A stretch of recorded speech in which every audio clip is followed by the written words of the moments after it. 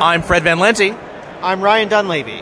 of Action Presidents, Real facts, fake jokes. and you are listening to 11 O'Clock Comics.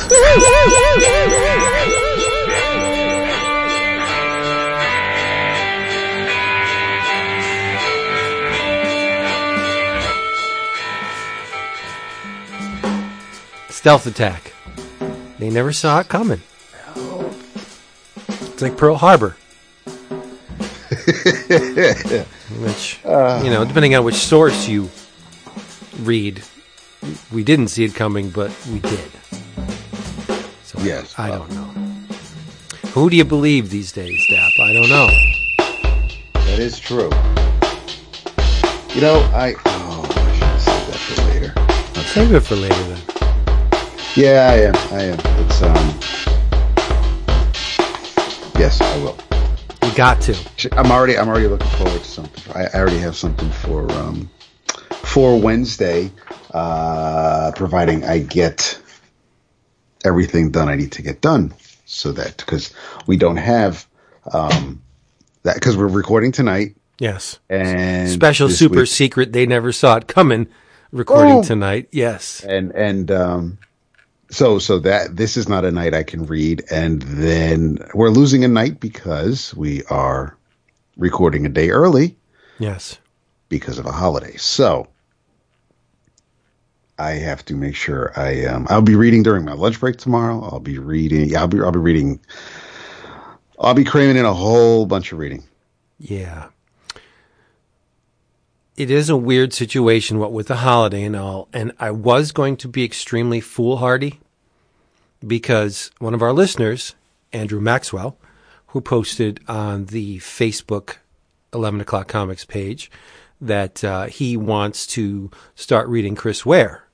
And where do you start with Ware? And he said, how about Rusty Brown? And I'm like, holy crap.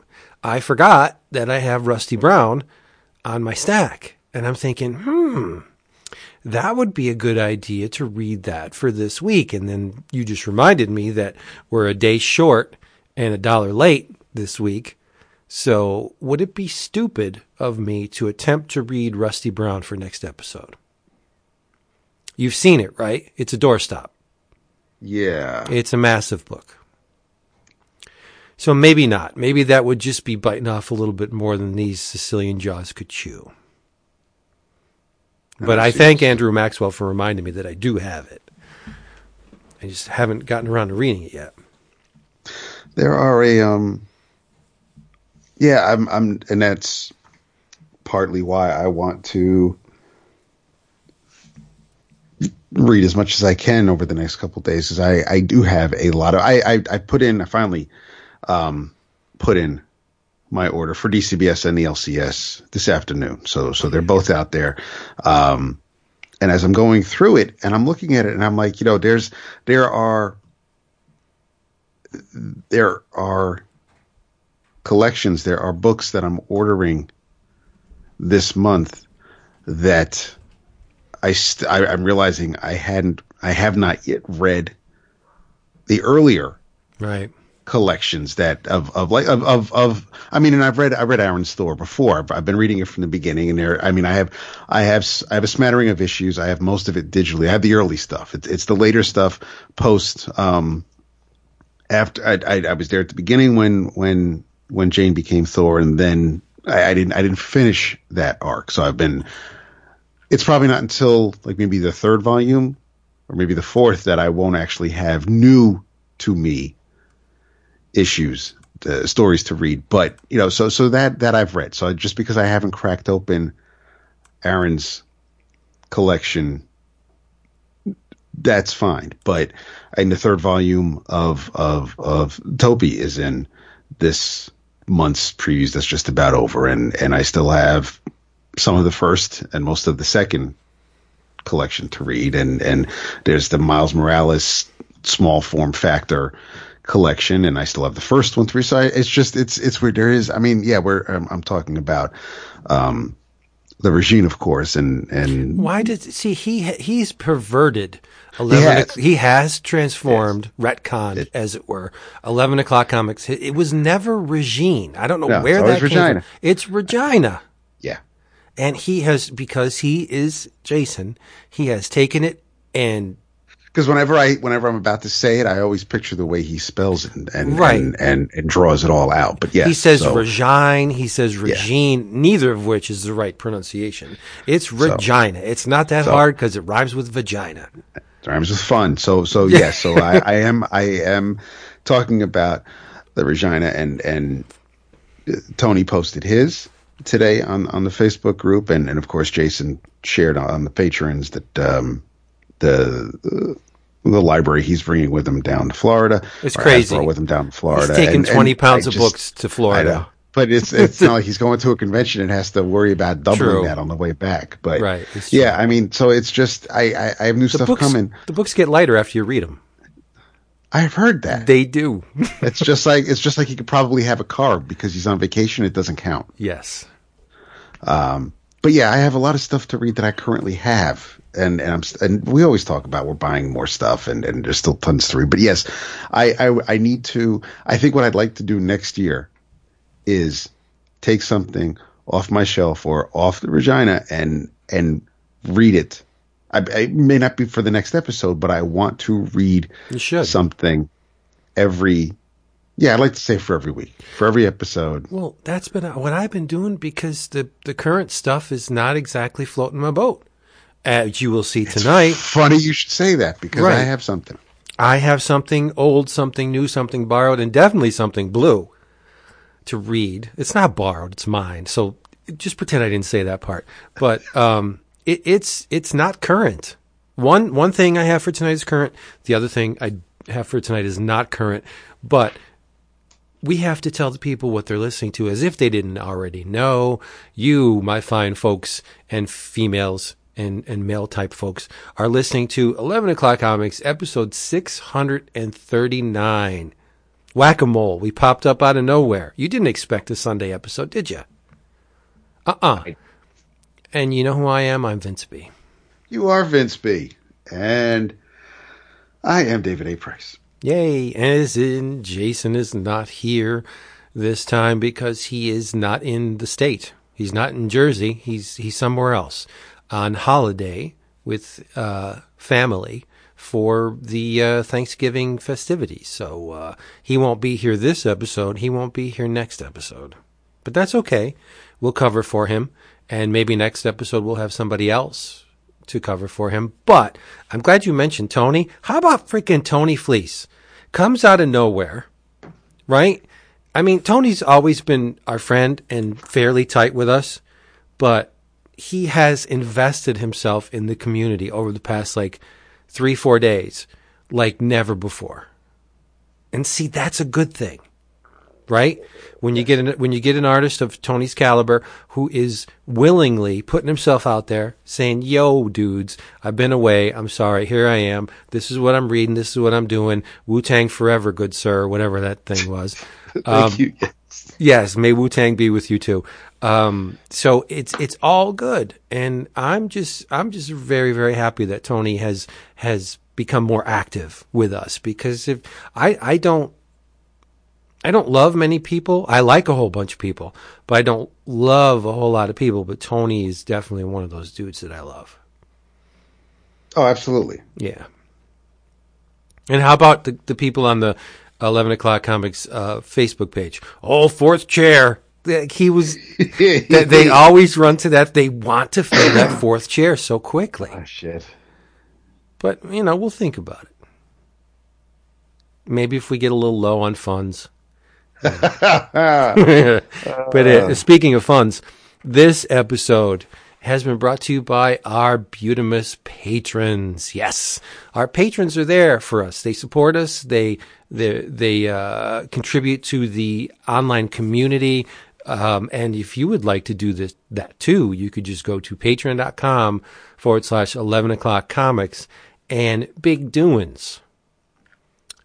Because our patrons voted on 10 t-shirt designs for the Comics Should Be Ridiculous theme. And we culled those 10 designs and we made t-shirts out of them. And you can get t-shirts and a whole lot more coffee cups, skateboards, phone cases, throw pillows. Like, that's my favorite thing ever, is the throw pillows. Messenger bags, like everything. If there's a thing that Threadless can put the design on, they will. So if you go to threadless.com, no, it's not threadless.com. It's 11o'clockcomics.threadless.com. You can see all this stuff that you can get the brand spanking new Comics Should Be Ridiculous designs. We've got Steve Ditko, Joe Kubert. There's tons, as in 10. There's 10 new designs that you can put on a plethora of things and many, many colors. So check it out.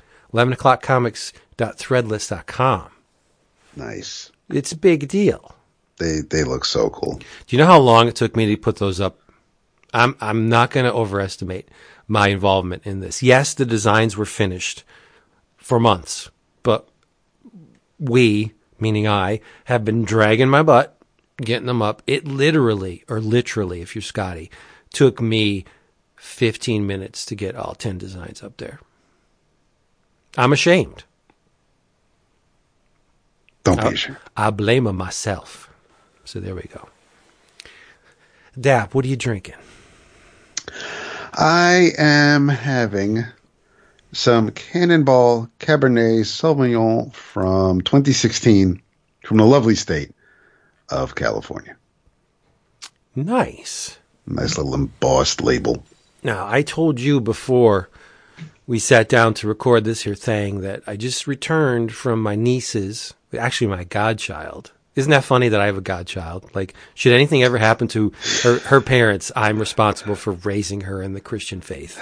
Oh, Lord. Well, that's like giving a baby to half right. Right. You'll raise her. It's like giving a baby to Anton Zandor LaVey. Please raise this child Catholic. Yes, okay. But anyway, I had some beer. Three beers at the party, which was no longer than a half an hour ago. Maybe a little more. Were they not good beers? Is that why you don't want to name them? No, I had some Hop Wallop.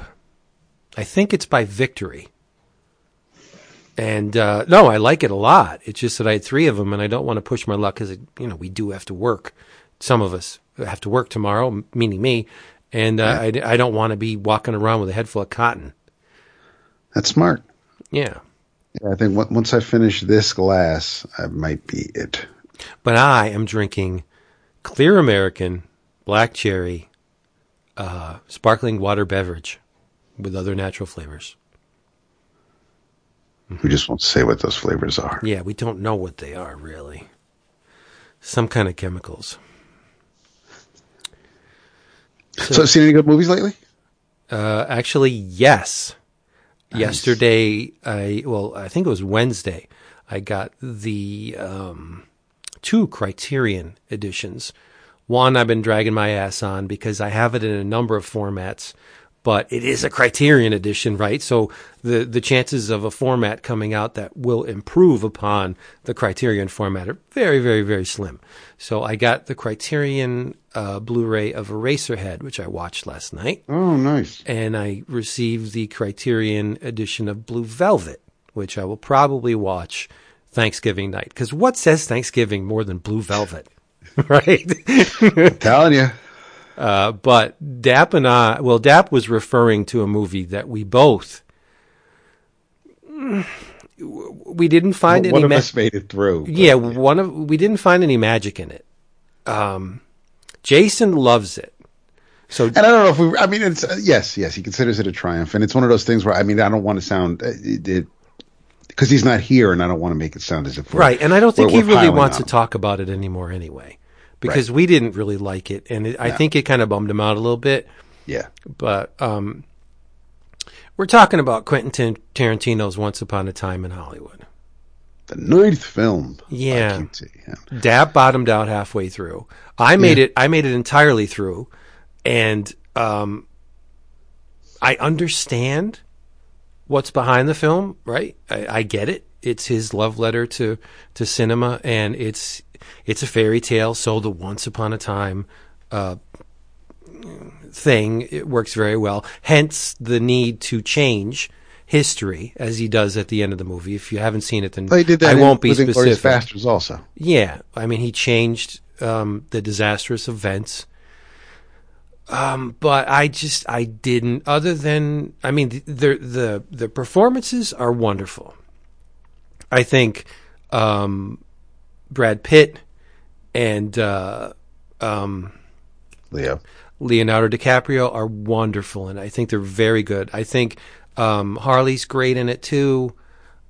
What little of her is in the movie, and that's one of the things that I found very puzzling with it, that they just inserted the Sharon Tate story to link the bros to a common event that would end the movie. I don't see the point in it, other than Tarantino wanted to do it. I thought it was overly long, and it just didn't do anything for me. It really didn't. I mean, I think when I first saw it, and I saw it shortly after it came out, but when I first saw Reservoir Dogs, I was blown away. Loved the movie. I was younger, so it was, the violence, the gory nature of it, it's my least the crudeness of it. I know, and but I mean, it was just one of those things where it just struck a chord, and I enjoyed Pulp Fiction who doesn't? Until he shows up, because I'm a firm believer that Quentin puts black actors in his movies so he can get away with certain things, and it's just my opinion. But I like Jackie Brown.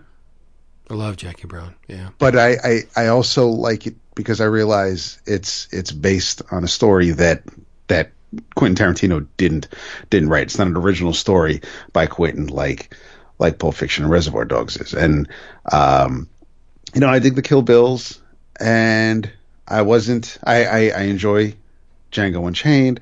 There are parts of Hateful Eight I like, but I didn't care for Inglourious Bastards, and that's a part of that is because of the subject matter, and I think Death Proof stinks. Death Proof is by far my least favorite. I'm not gonna sanitize it. Death Proof really stinks. It is, yeah. It's bad. It's boring. It's slow. It doesn't really pick up until the last Rodriguez 8 minutes. Mopped the floor with him. Planet Terror is like, oh yes, wow. Agreed, 100%. And then, but I've given every single, like, I haven't seen every Michael Bay movie. There are a lot of why directors. would you? Right, but I mean, like, so there's some. If someone were to say to me, "You don't like Quentin Tarantino," so I wouldn't expect you to have a high opinion of the movie. But I've given all of his films a chance. Sure, I've seen them all, so I kind of like. But I also, there are people who are near and dear to me who adore his work. So I'm like, all right, so maybe this is going to be the one that makes me see what everybody else sees. No, but that's one of the reasons why I was so disappointed in the movie, is because I enjoy his movies. I think he's a great writer. I think he's a wonderful director. I usually find something other than Death Proof in his work that makes me say, wow, this guy's very good. I'm enthralled. I'm captivated. I think this is a great movie. Like, I love Pulp Fiction. I won't go down the list. I love more of his movies that I just enjoy. I enjoyed Reservoir Dogs, but I really, there's something about the movie. I love exploitation. Reservoir Dogs is a very calculated move by a young director to gain attention, I think. I agree with that. That's fine. That's great. I mean, do what you got to do. But I just thought Once Upon a Time was mediocre and long, and Jason said, oh, he's displaying great restraint with this movie. I don't think it's restrained at all. I think it's one long masturbatory, this is everything I like. I thought the Bruce Lee sequences were silly.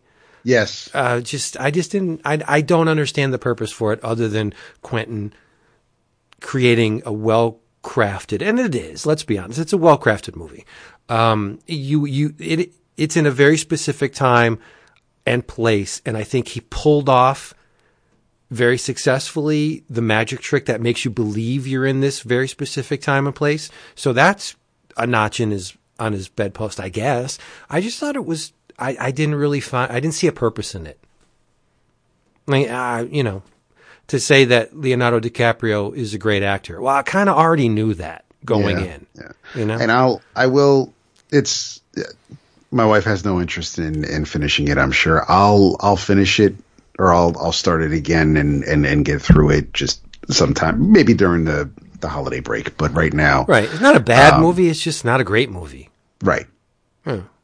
So let's do what we What came is here. great? What is great? Wow. You want me to go first? Please do. Oh, speaking of great,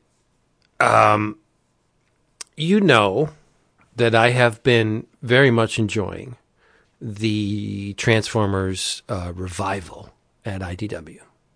Yes. Extremely so. I think the ongoing is borderline great. But that's not saying much because IDW has been doing great things with the Transformers for years.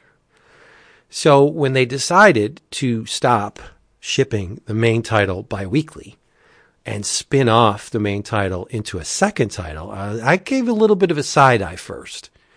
Like, okay, here we go. Because IDW has a tendency to multiply things that are successful for them, let's just say.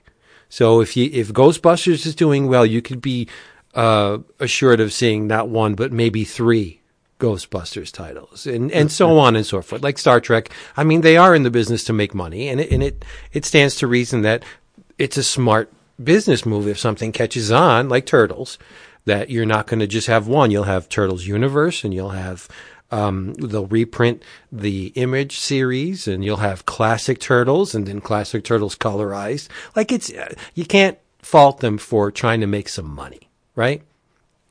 That's why they're in business. So when they decided to make a spin-off title of Transformers, I was a little leery, but holy crap, I read Transformers Galaxies, issues 1 and 2, written by Tyler Blazinski and illustrated by Livio Ramondelli. And the storyline in the first 2 issues is called Constructicons Rising. And that's why I was like, Jason, are you on this Transformers Galaxy? Because Jason loves Devastator. That's true, he does, yeah. Gestalt, right? He loves Devastator. A lot of people love Devastator. So what this Constructicons Rising it's an origin, among other things, of Devastator.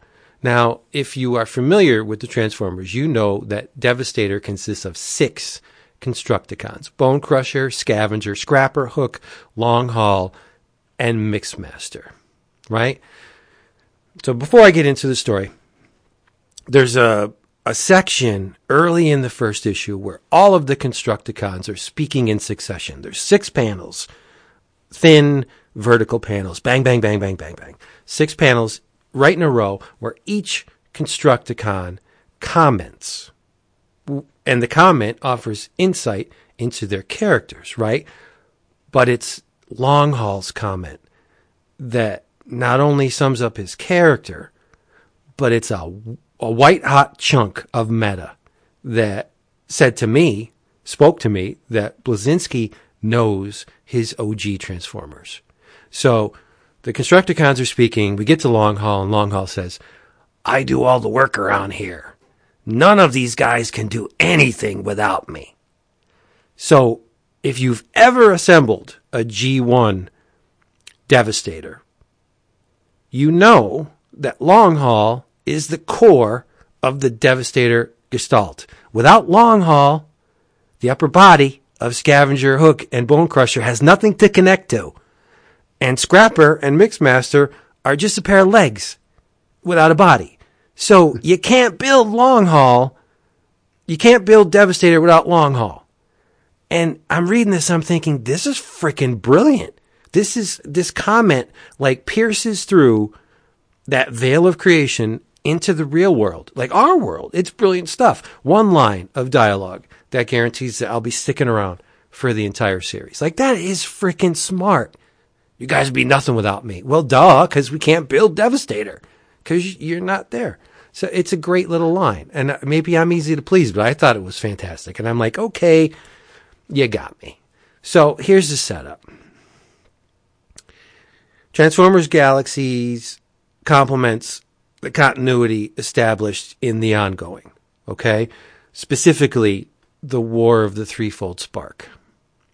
Long story short, the end of the war... Now remember, the ongoing Transformers is actually a prequel to their previous Transformers series that ended in the whole Unicron event, and Transformers live, Transformers die, and it was effectively the end of that giant arc that IDW established. So they said, okay, what do we do now? Well, let's go back to the early days. Not so early days, but let's go back before Optimus was Optimus Prime, and he's Orion Pax. Okay? And it's like we get to see all our favorite Transformers become the characters that we love from the continuity that preceded this. Okay? So you have the War of the Threefold Spark. Cybertron is a mess. Iacon, which is the capital, is destroyed. You got Wheeljack, who's worried that there's no way they can ever rebuild this. This is going to take forever. Oh my God, Iacon's destroyed. What are we going to do? So Termagax sees the glass half full and claims that not only are they going to rebuild by Primus, we're going to improve on what was. We're going to make this better. So Wheeljack's like, okay, I don't know how we're going to do it because we don't have the manpower to do this. Yeah, show me how we're going to do this. Enter the Constructicons, right? Wheeljack tells them, okay, you guys got a lot of work to do. Why don't you go over there and dig for resources in Rivet's Field? It's going to have all the raw materials necessary so you can make Termagac's overly optimistic vision of Cybertron a reality. So Bone Crusher makes with the big bada boom and uncovers the enigma of combination. That's the artifact that will cause a whole mess of problems in the future, but we won't think about that now. Something that allows multiple Transformers to join as one consciousness. So the 6 Constructicons combine, they get the enigma, and they're like, oh, and they got the hands on it, and boom, they combine into Devastator, but it doesn't go very well at first. And Devastator's freaking out, because you have like 6 isolated consciousnesses, button heads, so to speak, metaphorically, and Wheeljack and Termagax are like, they're talking them through, and they're like, unite as one, you got to think with one unified mind, and success. Devastator completes 10 cycles of work in a single punch. Like, boom, all right, the field is ready, let's build something here. So the story flips between the past, which is not long after the Constructicons were forged, and the present in IDW Transformers continuity. The Constructicons are based on an energon processing planetoid called Mayalx, right? They're shunted away to this remote planetoid. They can't return to Cybertron until they've finished constructing the processing units to send the energon back home, and they're getting antsy, right?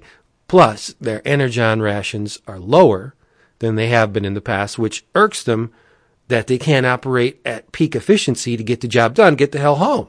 And there's a really neat sequence in the first issue. They're sitting on a rocky little ledge, and they're looking at Cybertron in space, and they're like, yeah, we can still see it. It's fucking painful. we can see Cybertron, and we can't get home till we're done here, but we can't finish the job because we don't have enough energon, and it's like, it's brutal. So by issue 2, this is where it starts getting really bad. By issue 2, the job is long done. They finished building everything they needed to build, and they still haven't returned home. Cybertron's giving them like the runaround. They're like, yeah, okay, we know you're done. Yeah, we'll be there soon. All right, you guys just wait there, and we'll be there in a little while. Okay, so they feel discarded and alienated and oppressed and betrayed, and so they've completed the essential work for the benefit of Cybertron. They have created things that will harvest Energon, something the Transformers need. And their home planet is like nothing. No fanfare, no accolades.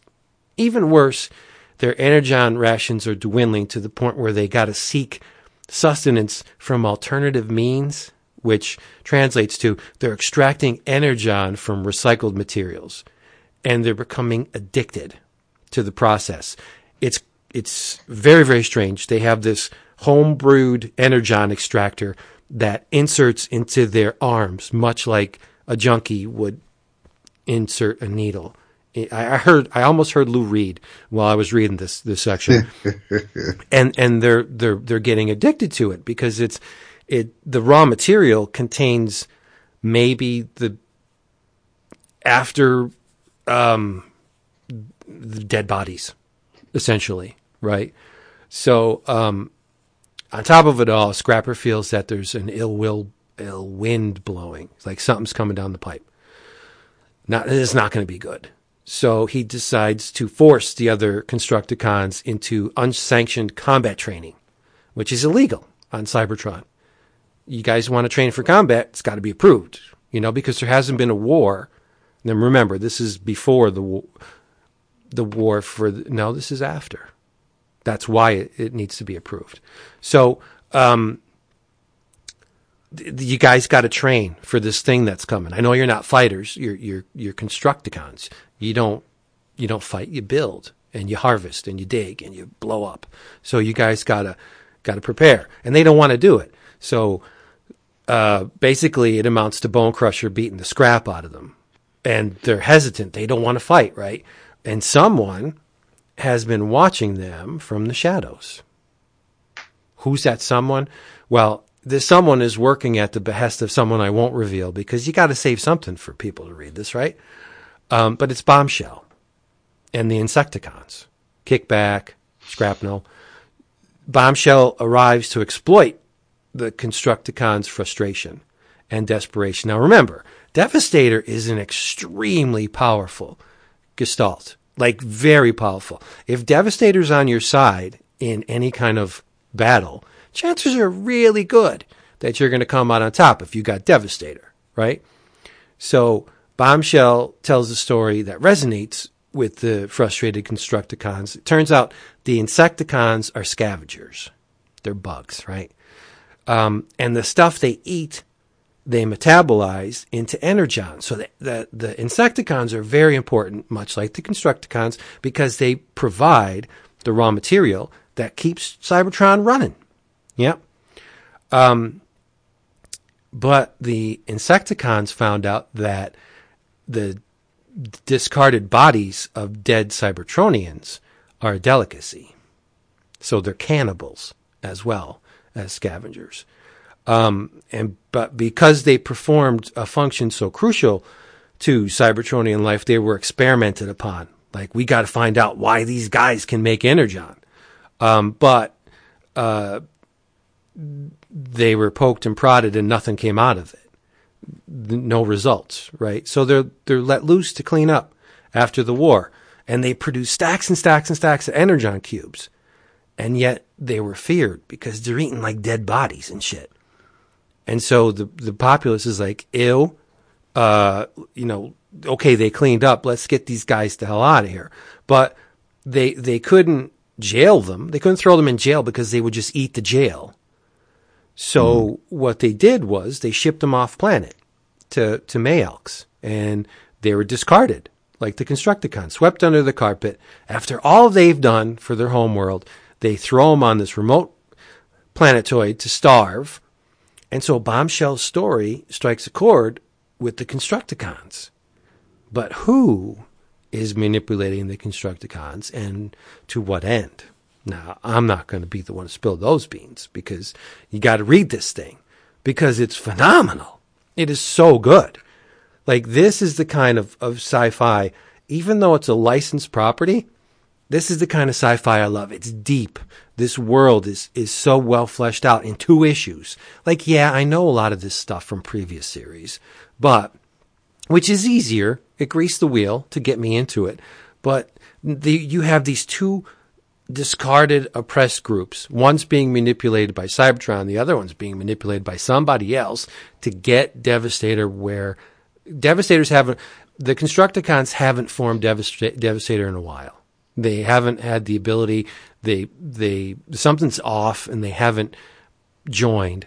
And this person that wants Devastator knows this and is trying to stoke the fire of their frustrations into a full-blown conflagration. There's one scene where one of the Constructicons is on a bridge, and he's like, "God damn it!" And he gets all pissed off, and he throws a giant pipe off the bridge, and he hits a Transformer just casually walking underneath. And later on in the issue, or it may even be the next issue, the Insecticons are like, they're eating a dead body, and they're like, "Yeah, I'm glad we found this wounded Transformer." So it was the one that the Constructicon hit with the pipe. Like they glom onto something and they'll just eat it, and they enjoy it, and they're icky. But I love the Insecticons. But so if you're a fan of not only really, really, really good sci-fi, but Transformers, I think there's another. There was one before this, but I think there's another mini golden age forming at IDW with the Transformers, because these books are just balls nasty, as Frank Miller would say. They're so damn good. The art is a little digital for me. It's a little, it's just teetering on that edge of it's good digital now, but I could see where the approach could be perverted into something less for expedience sake of expediency. I think it looks good to my eyes, but yes, I do prefer the work of, like, say, Alex Milne and others. But I think Livio Ramondelli is creating a very dark storyline, because look what's going on. It's dark as hell. Just the theme and the mood of this story is very, very dark. So I think he's in the zone for now, but I'd like to see him brighten up later on. Maybe, we'll get after this arc is over, maybe we'll get something else where he can show a different aspect of a different approach to his craft, I hope. But I think it's great. Transformers Galaxies, written by Tyler Blazinski, illustrated by Livio Ramondelli. Go get it. Especially if you're a Transformer fan. If you're not getting these singles, man, you're missing out, because they are wonderful stuff. I'm so excited. I'm glad. No, they're good. That makes That's me why happy. I said to Jason, "You reading this? It's Devastator." "Nah, man. Okay. All right. You're not reading it." So I decided to, I took a gamble. There are times where I said steadfast the other day, didn't I? But there are times where I dig my heels in and I won't budge. And, that's part and parcel with me holding a grudge. But there are certain times where I'm just like, no, I'm set in my ways. I like what I like. And, I already think I know, or I feel like I know what that's going to be like. So there's no point in bothering with it. But, I took a gamble and I picked up a grab bag, and in this grab bag, there were a couple of issues of Red Hood and the Outlaws.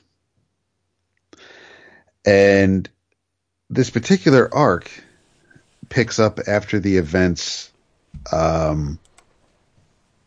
where Lex Luthor has, done something to Bizarro. Now, even though it's called Red Hood and the Outlaws, it's a 3-person team. And that team is Red Hood, Bizarro, and Artemis. So it's not so many other people in this group. It's just Jason and two other people. But, so Lex has changed Bizarro and has made him intelligent. And he's extremely intelligent, so much so that while Red Hood and Artemis are out doing what they do in the morning, Bizarro has built a hovering fortress above Gotham that looks over and basically observes and prevents crime from happening. And he did that in the morning. And so he's really just, he's very, very smart. This story is written by Scott Lobdell, and the art for the most part is by Dexter Soy, except for the first issue. Issue 14 is illustrated by Joe Bennett and Sean Parsons. But so 14, 15, 16, and 17 is what I'm going to be talking about briefly. The nit I always tend to have with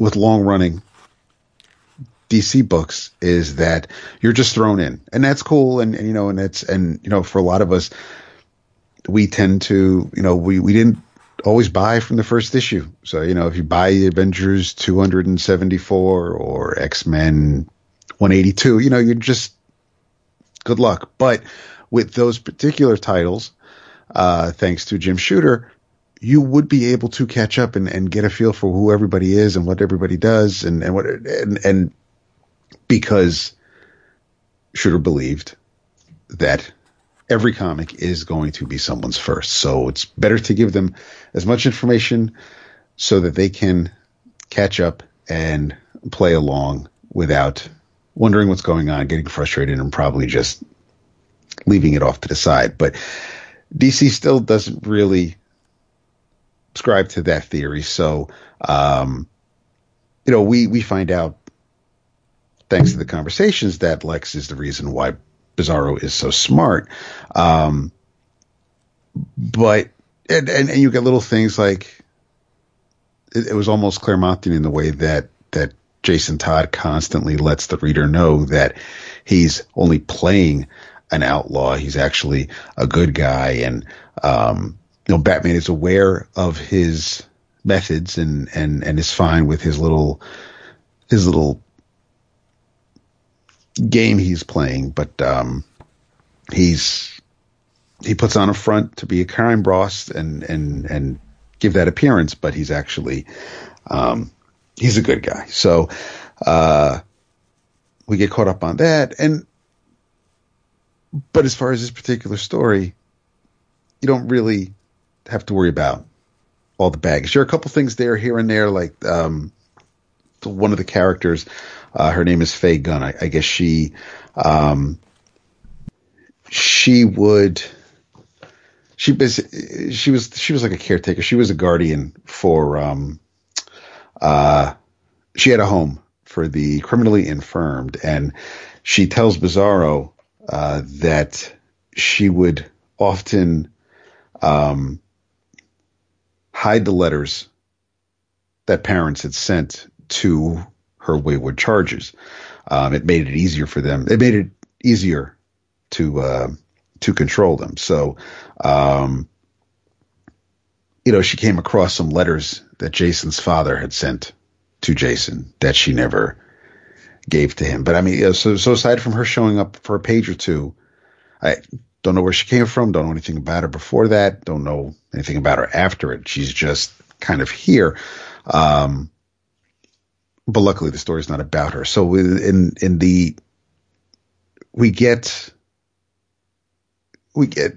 Jason and Artemis coming to terms with Bizarro's new found intellect and how it's benefiting the team. But because of how they do things, they catch the eye of Batman's team, the team that was formed in Detective Comics. And so it's Batwoman and Orphan and Clayface and Batwing, and Azrael, and they're not keen on what Jason is doing. And Jason is still has that entitled, immature mentality, because he could have just as easily told them what he's doing and be upfront with them, but instead, it's like, well, they started it because they attacked, they came and they kidnapped Bizarro because they don't trust him and they don't trust us, and he could have just made it all, put it out there, and there wouldn't have been a big old battle. But that's not him. So that's Jason. They end their little fight. And it ends because Batman's team gets the upper hand and then ships the three of them to Belle Rev. So now they're under Amanda Waller's eye, and because they're not convicted criminals, they don't get the little brain bomb implanted. But Bizarro finds out that the earth is shifting underneath Belle Rev, and it's going to lead to, for lack of a better term, bad things are going to happen. And we're going to get an earthquake. Things are going to explode. People are going to die. So the Outlaws and Suicide Squad are going to team up to make sure that this threat is dealt with. And they do. And it's pretty interesting team up. It's weird as I'm thinking back on the Four Shoes. I don't really know if it needed, because there are a lot of double page spreads. There are a lot of big panels, and it's not a very tightly written story. There are some really cool ideas, but they kind of don't come together. So part of it is me realizing, it seems to just be typical Lobdell, and so I really wasn't missing anything. I mean, I'm glad I read it because this is a neat wrinkle for Bizarro, but I mean, it also feels like, what Peter David has done with the Hulk, and sure, yeah. So I was thinking when you said it, right, and even with his little spectacles on it, he's wearing, it's like it feels very much like that. But it's nice to see Bizarro do something than just me am happy and because when you get smart, you automatically need glasses. You do, because how else are people going to know you're smart? Read a lot, yeah. I mean, you could use big words, but that's right. They have to wait for you to speak to find out if you're smart. If you're wearing glasses, they know. It tells right away. Yep.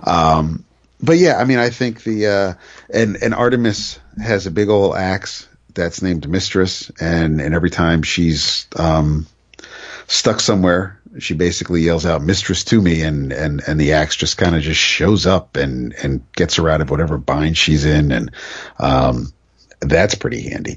Yeah, I mean, it's still, and I actually, and honestly, and I'm going to read them because I want to see if the issues I have make it to the end of Bizarro's time with his intellect. But it's still, I'm still not a Jason Todd fan, and this didn't change my mind. I didn't expect it to, but I just figured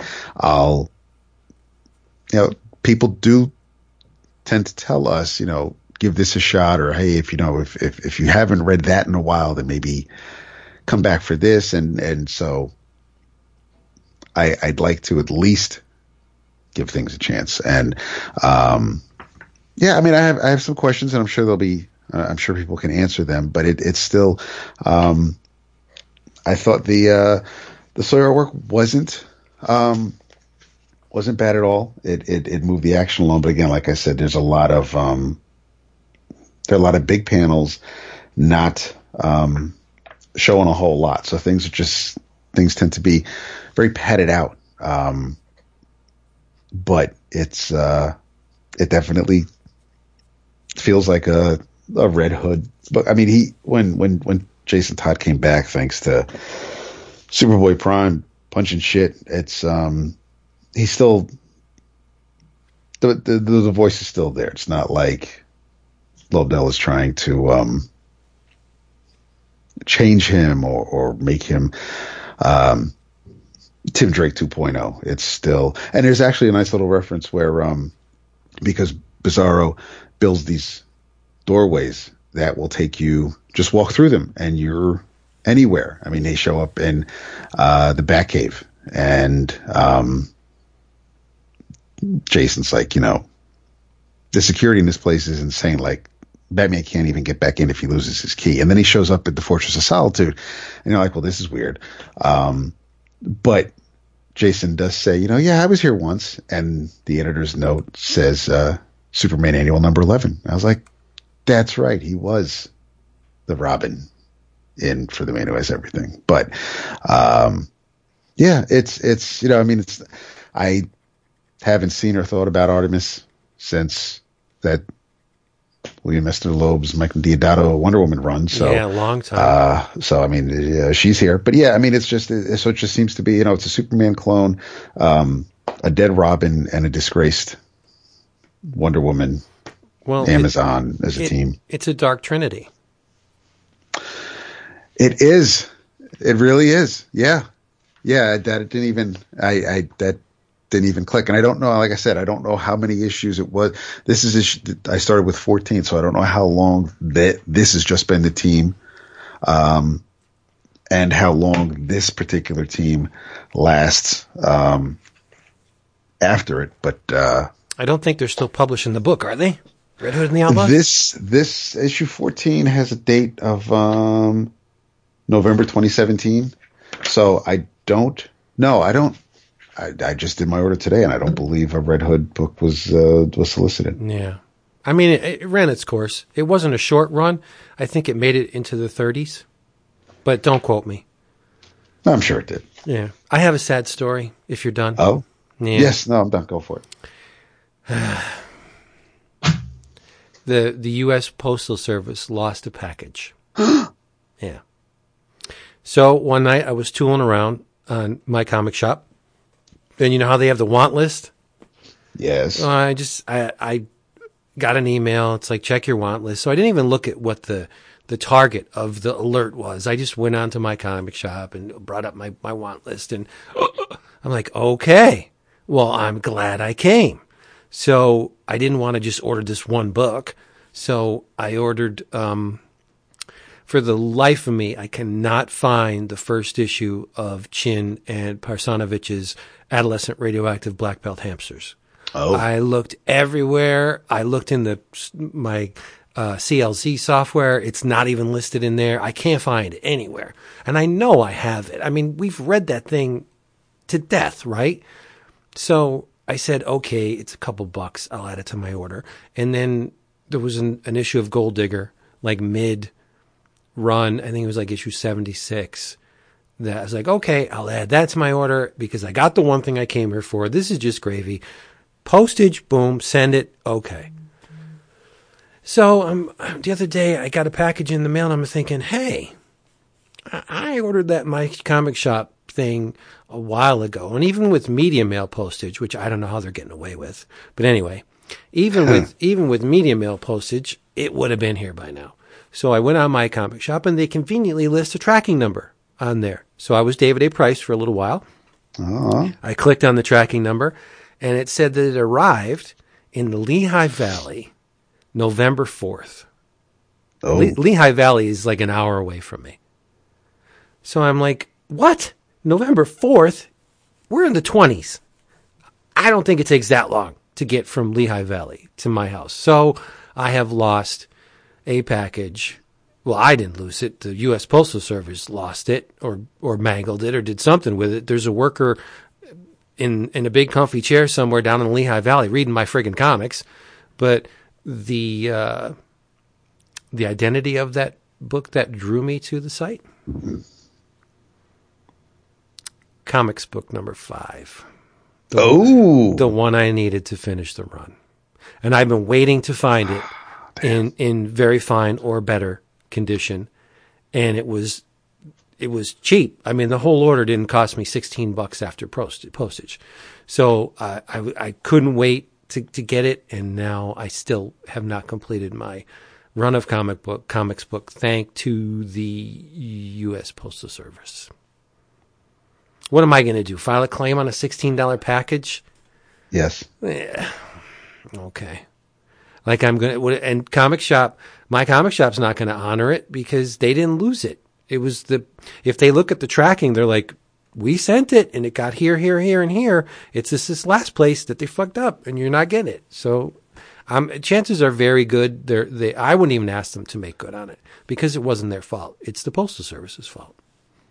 And I'm not going to file a claim on a lousy $16 package because it wasn't insured anyway. So there you go, doom and gloom. I'll get it. I'll find it at a convention somewhere. Yeah, I can't think though if it just annoys me. Like, yeah, I mean, I would probably just for some, not even closure, but just like to, because I don't want it to eat it up. I'd probably send a note to my comic shop and just say, this is what happened. And maybe they would follow up with. I don't know. I doubt it, but you don't know. If you throw it out there, we'll see what happens. But yeah. That's what happens. And I'm thinking to myself, well, it's not a small parcel. It's at least 8.5 by 11, right? The chances of it being mangled or broken are slim because it doesn't even have a lot of width to it. It was probably basically a flat 8.5 by 11. How do you screw up something like that? But they did. So either somebody's reading my stuff or it got ran over or a truck blew up. Like, who knows? It could be a million and one different things. End of the story. I still have don't have the closure on my comics book run. But anyway, I have read something else. What? Yes. Speaking of the comfort zone and, oddly enough, DC, I too have read something that it just makes me happy. I know a lot of people scoff at this stuff, but I really don't care. The laundry list of creators on this book is sick. I'm going to tell you them. So buckle in, because there's a lot of them. Written by Tony Bedard and, in smaller type, Jeff Johns. With Aaron Cooter, Andre Bresson, Amilcar Pina, Andre Guinaldo, Raul Fernandez, Henry Presello, Jim Calafiore, Javier Polito, Greg Adams, Doug Mankey, Patrick Gleason, Cully Hamner, Jerry Ordway, Ethan Van Sciver, Ivan Heiss, Auclair Albert, Joe Prado, Christian Alamy, Keith Champagne, Mark Deering, Mark Irwin, Wade Von Graubadger, and Tom Wen are the artists. The colorists are Will Quintana, Ney Ruffino, Pete Pantazis, Alex Sinclair, Tony Avina, and it is New Guardians, Volume 3, Love and Death, featuring your favorite character, Kyle Rayner.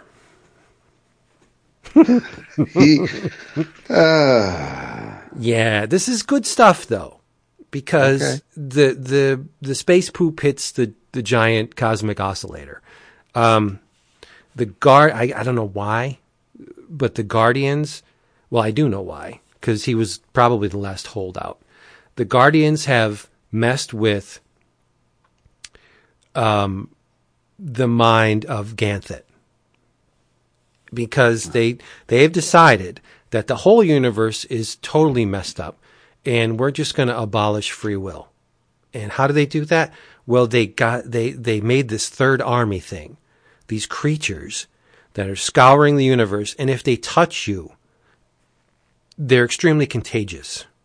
If they touch you, the junk on their bodies or whatever it is makes you one of them. And you are, in effect, a soldier in the Third Army. And the soldier that they made touches someone else that's untainted, and they become a soldier in the Third Army, right? Hal is working with Sinestro, who is a Green Lantern when this thing opens, to take down Black Hand, right? So Kyle goes to Carol Ferris, and he's like, hey, where's Hal? Where Hal is. So she's like, I don't know. I was hoping you knew where Hal is because I haven't seen him in a while. I'm getting a little bit worried. So they go over to his locker, and when they open it, Hal's power battery is in the locker. And a ring of an entirely different kind, Carol finds a diamond engagement ring in the locker. And she automatically assumes it's for her. Oh, Hal, right? So Kyle asks his ring. He's like, yo, ring, where's Hal? And the ring tells him that Hal Jordan, Green Lantern of Sector 2814, is deceased. He dead. And Kyle's like, what? And Carol's like, what? So it's a race to find Hal. And they assume that the Guardians, because they're evil blue tiny people now, have taken Hal, or they've killed Hal. And there's this whole Third Army thing going around. And the Guardians have created this alliance with the Zamarans, with whom Star Sapphire is in cahoots, right? So Kyle has developed a proficiency with colors of the spectrum other than green. He can sling blue like nobody's business, but he has a problem with the other colors. So in order to find Hal, Kyle he's going to confront the Guardians, and he needs all the colors of the spectrum to do it. So to wield these colors, he's got to be trained in emotional areas other than the ones to which he's already accustomed, right? So Kyle's not proficient in rage and fear and avarice, right? So what do you think they do? Well, they go to Atrocitus, and they're like, my little man here needs to be trained in the ways of rage. And so Atrocitus beats the crap out of him. And still, Kyle does not learn the ways of rage. And he drags him to the gravestone of his girlfriend, Alex, whom Kyle laments the passing of. You remember Alex, the girl in the refrigerator? Uh-huh. So Atrocitus tries to use her passing to make Kyle feel rage, and it doesn't work. And he's like, all right. So he shows Kyle an injustice. There's, it's a Middle Eastern country, and there's terrorists, and they shot the father, and Kyle gets all rage, and he starts spitting blood. So that makes Kyle, I guess, proficient in the ways of the red spectrum. And like dominoes, it falls. Kyle needs to know great fear, so they get Arkillo to train him in the ways of fear, and Arkillo tags along with them. And then Kyle needs to embrace the orange avarice. So who do you think they get to show him around the orange pool? Larfleeze. And I was like, yes, mine. So Larfleeze does his job, and it all leads to the arrival of the First Lantern. And the First Lantern basically plays the role of the ghosts in the Christmas Carol. He messes with a lot of the principal players and shows them possible permutations of their life should they decide to abandon this silly need to go after the Guardians. And they show Kyle Rayner what his life would have been if Alex was still alive, and what if Daddy never left and you're a mechanic, and blah, blah, blah. And then he gets to Carol, and it's like, okay, what if, the ways your father committing suicide because he thought he was the downfall of Ferris, heir. What if that never happened? And it kind of, I think they tread water at that point in the story. I mean, this thing reproduces New Guardians issue 0, issue 7 to 13, I think. No, issues 0, 13 to 20. So it's a big book, and Green Lantern 20. And I mean, I love this new 52 stuff, but I got to take issue with DC.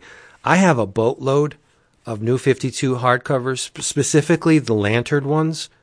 There's a lot of crossover between the stuff in the things that they reprint in their books. I'm not lying. I have at least 4 hardcovers that reprint Green Lantern number 20.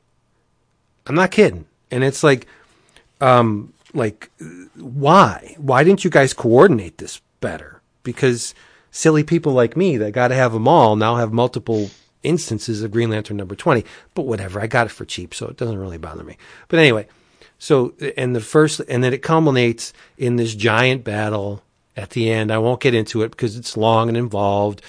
Sinestro switches from green to yellow. Of course he's going to. And Parallax shows up, and there's this giant throwdown in Green Lantern 20, and Hal comes back. But I love and it's the first instance of Kyle as the White Lantern, because obviously he masters the entire emotional spectrum and becomes the White Lantern. So, yeah, no, I thought it was great. It was a lot of fun. It's not heavy reading by any means. It's just good old DC space opera. And it led me to thinking the reason why I think Green Lantern was so popular in the past, let's say decade, maybe a little more, right? Because maybe a little more than that, right? When did Jeff Johns stuff really kick in? Like when the book was, when Green Lantern became a top 10 book. Maybe 2006. Okay. So let's just say 13 to 15 years. Yeah. Of a popular Green Lantern. It's because there was no Legion book on the stands. Not to say that Legion would have ever been as popular as Green Lantern. I think Green Lantern is an easier sell with comic readers, whereas Legion, you have a boatload of characters with as many different powers. In the Lantern books, you have a boatload of characters, but they're all pretty much like one segment. The green has this, one power, and the yellow has a certain power, right? But it is a giant ensemble cast in both series. And it just struck me as odd that when the Lantern books were very, very popular, there was no Legion book. And now that Bendis seems to be on a roll with this Legion stuff, there aren't too many Lantern books other than what Morrison's doing. Isn't that odd? Huh. Right? That's a cool observation. Why is that? Well, I think... Well, all right, okay, so apparently Green Lantern Rebirth has a cover date of 2004. Okay, so let's say 15 years. That was slightly off. Yeah, just say 15 years.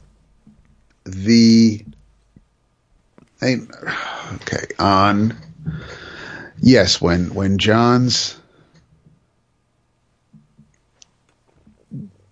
Johns did his thing, and then of course with the Sinestro Corps, and then Blackest Night, and then we get all the Lanterns. Yeah, he was steamrolling for a long time. He leaves, and then with New 52, or he leaves after New 52, but so New 52, and then you get all the spin-offs, because you get Hal's book. Sinestro had a book when New 52 launched. New Guardians. You had the New Guardians. You had a Green Lantern Corps book, right? Yep, I believe so. So, yeah, you had all of that. There was a Legion book when New 52 started, but yeah. New 52, you had a Red Lanterns book. Yep. Yeah. I mean, there was Lantern stuff all over the place. And the thing about it was, I think that one of the important things about it was, like Batman, they did not contradict the continuity that was already established. They say, okay, Batman and Green Lantern are selling really well. We won't mess with them. But it struck me as really strange that this giant ensemble cast that once did really well is nowhere now. And you got Bendis with this giant ensemble cast that seems to be doing well, right? I mean, he's cracking the top 20 with this book.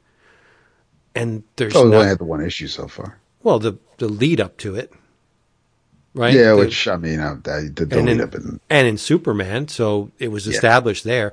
But I don't know. It's just, can the DC universe only sustain one giant ensemble cast of heroes? I don't know.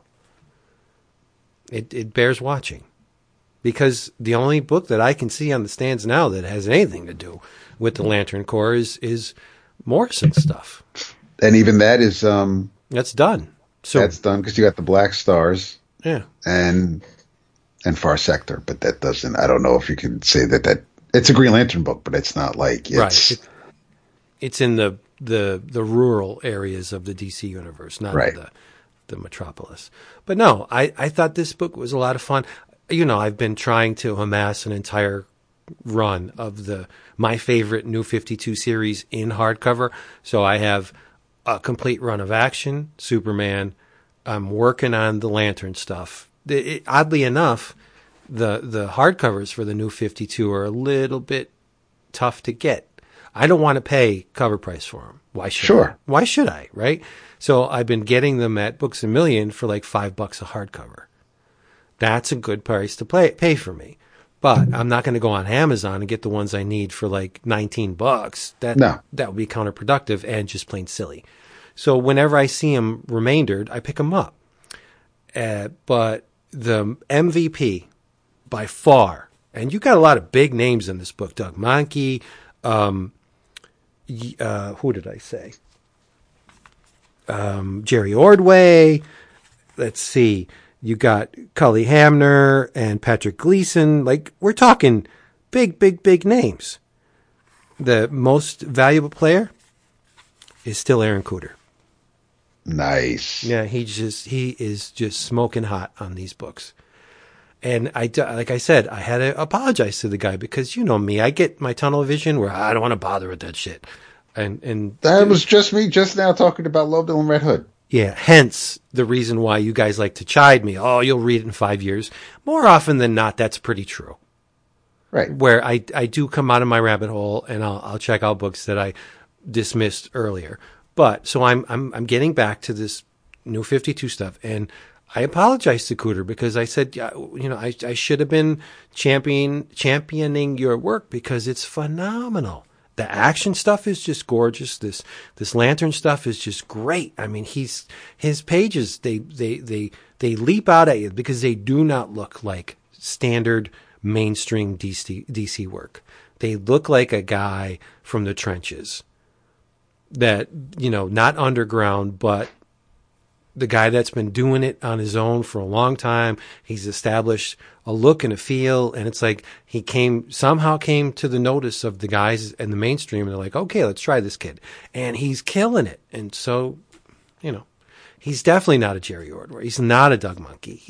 He's got this very, very unique, homegrown, borderline indie style that I think is just great. And like with Ghost Rider, I'm just going to scoop up anything Aaron Kuder does. And I'm sorry for being a dick that I didn't buy your book when it was coming out, because maybe it would still be coming out. I don't know.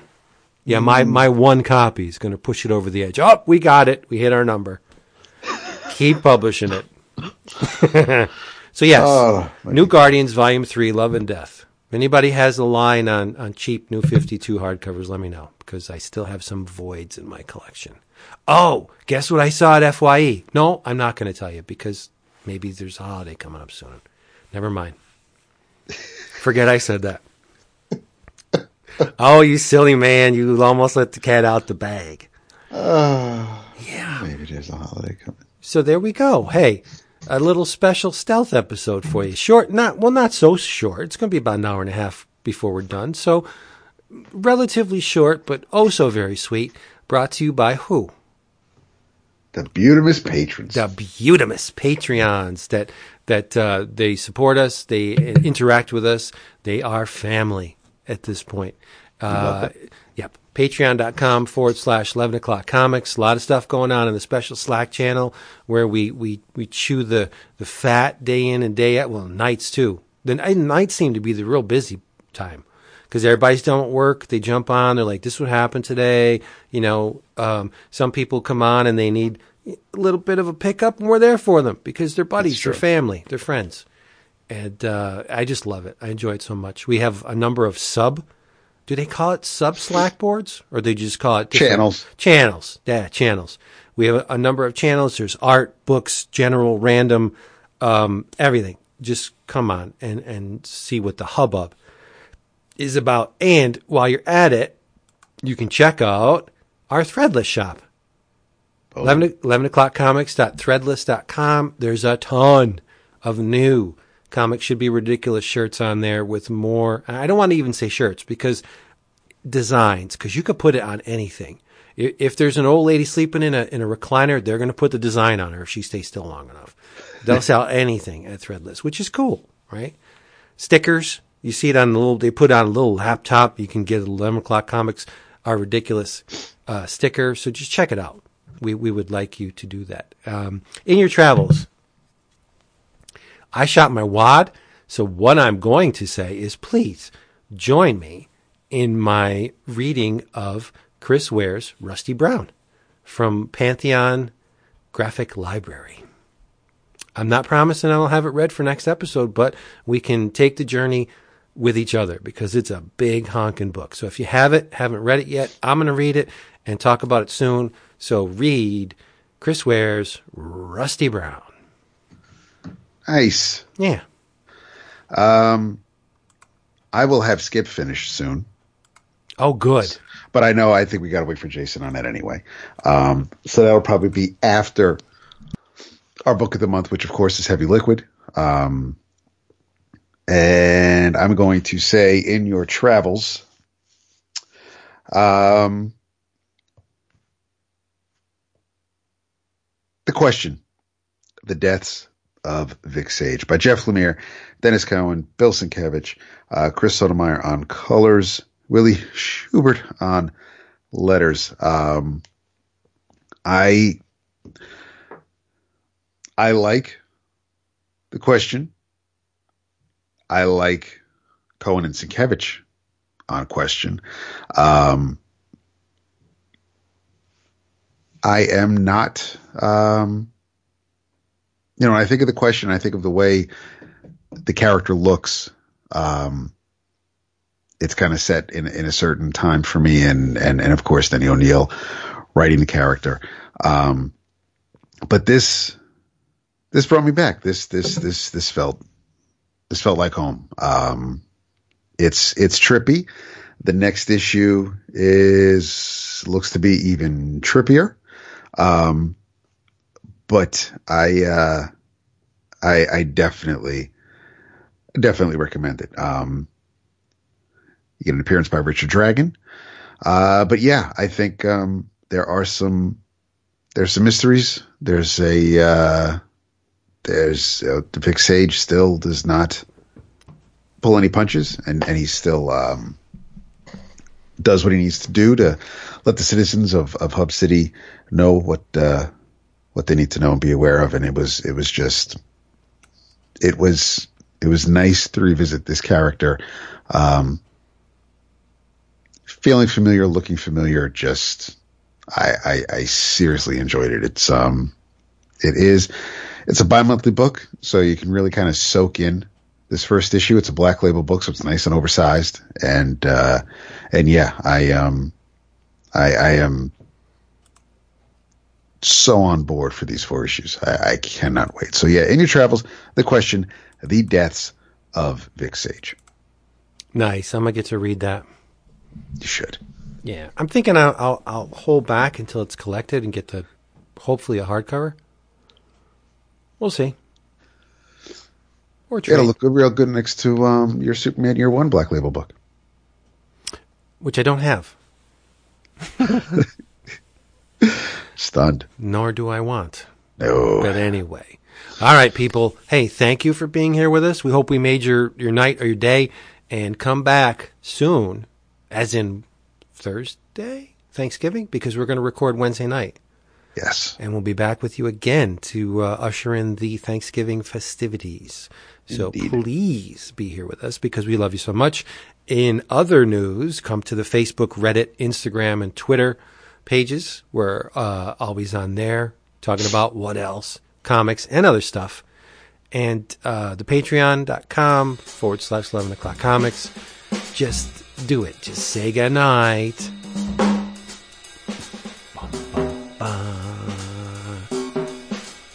David.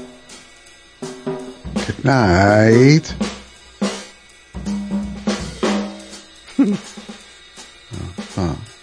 David. Nice. We are out of here. Go have fun. Later, y'all.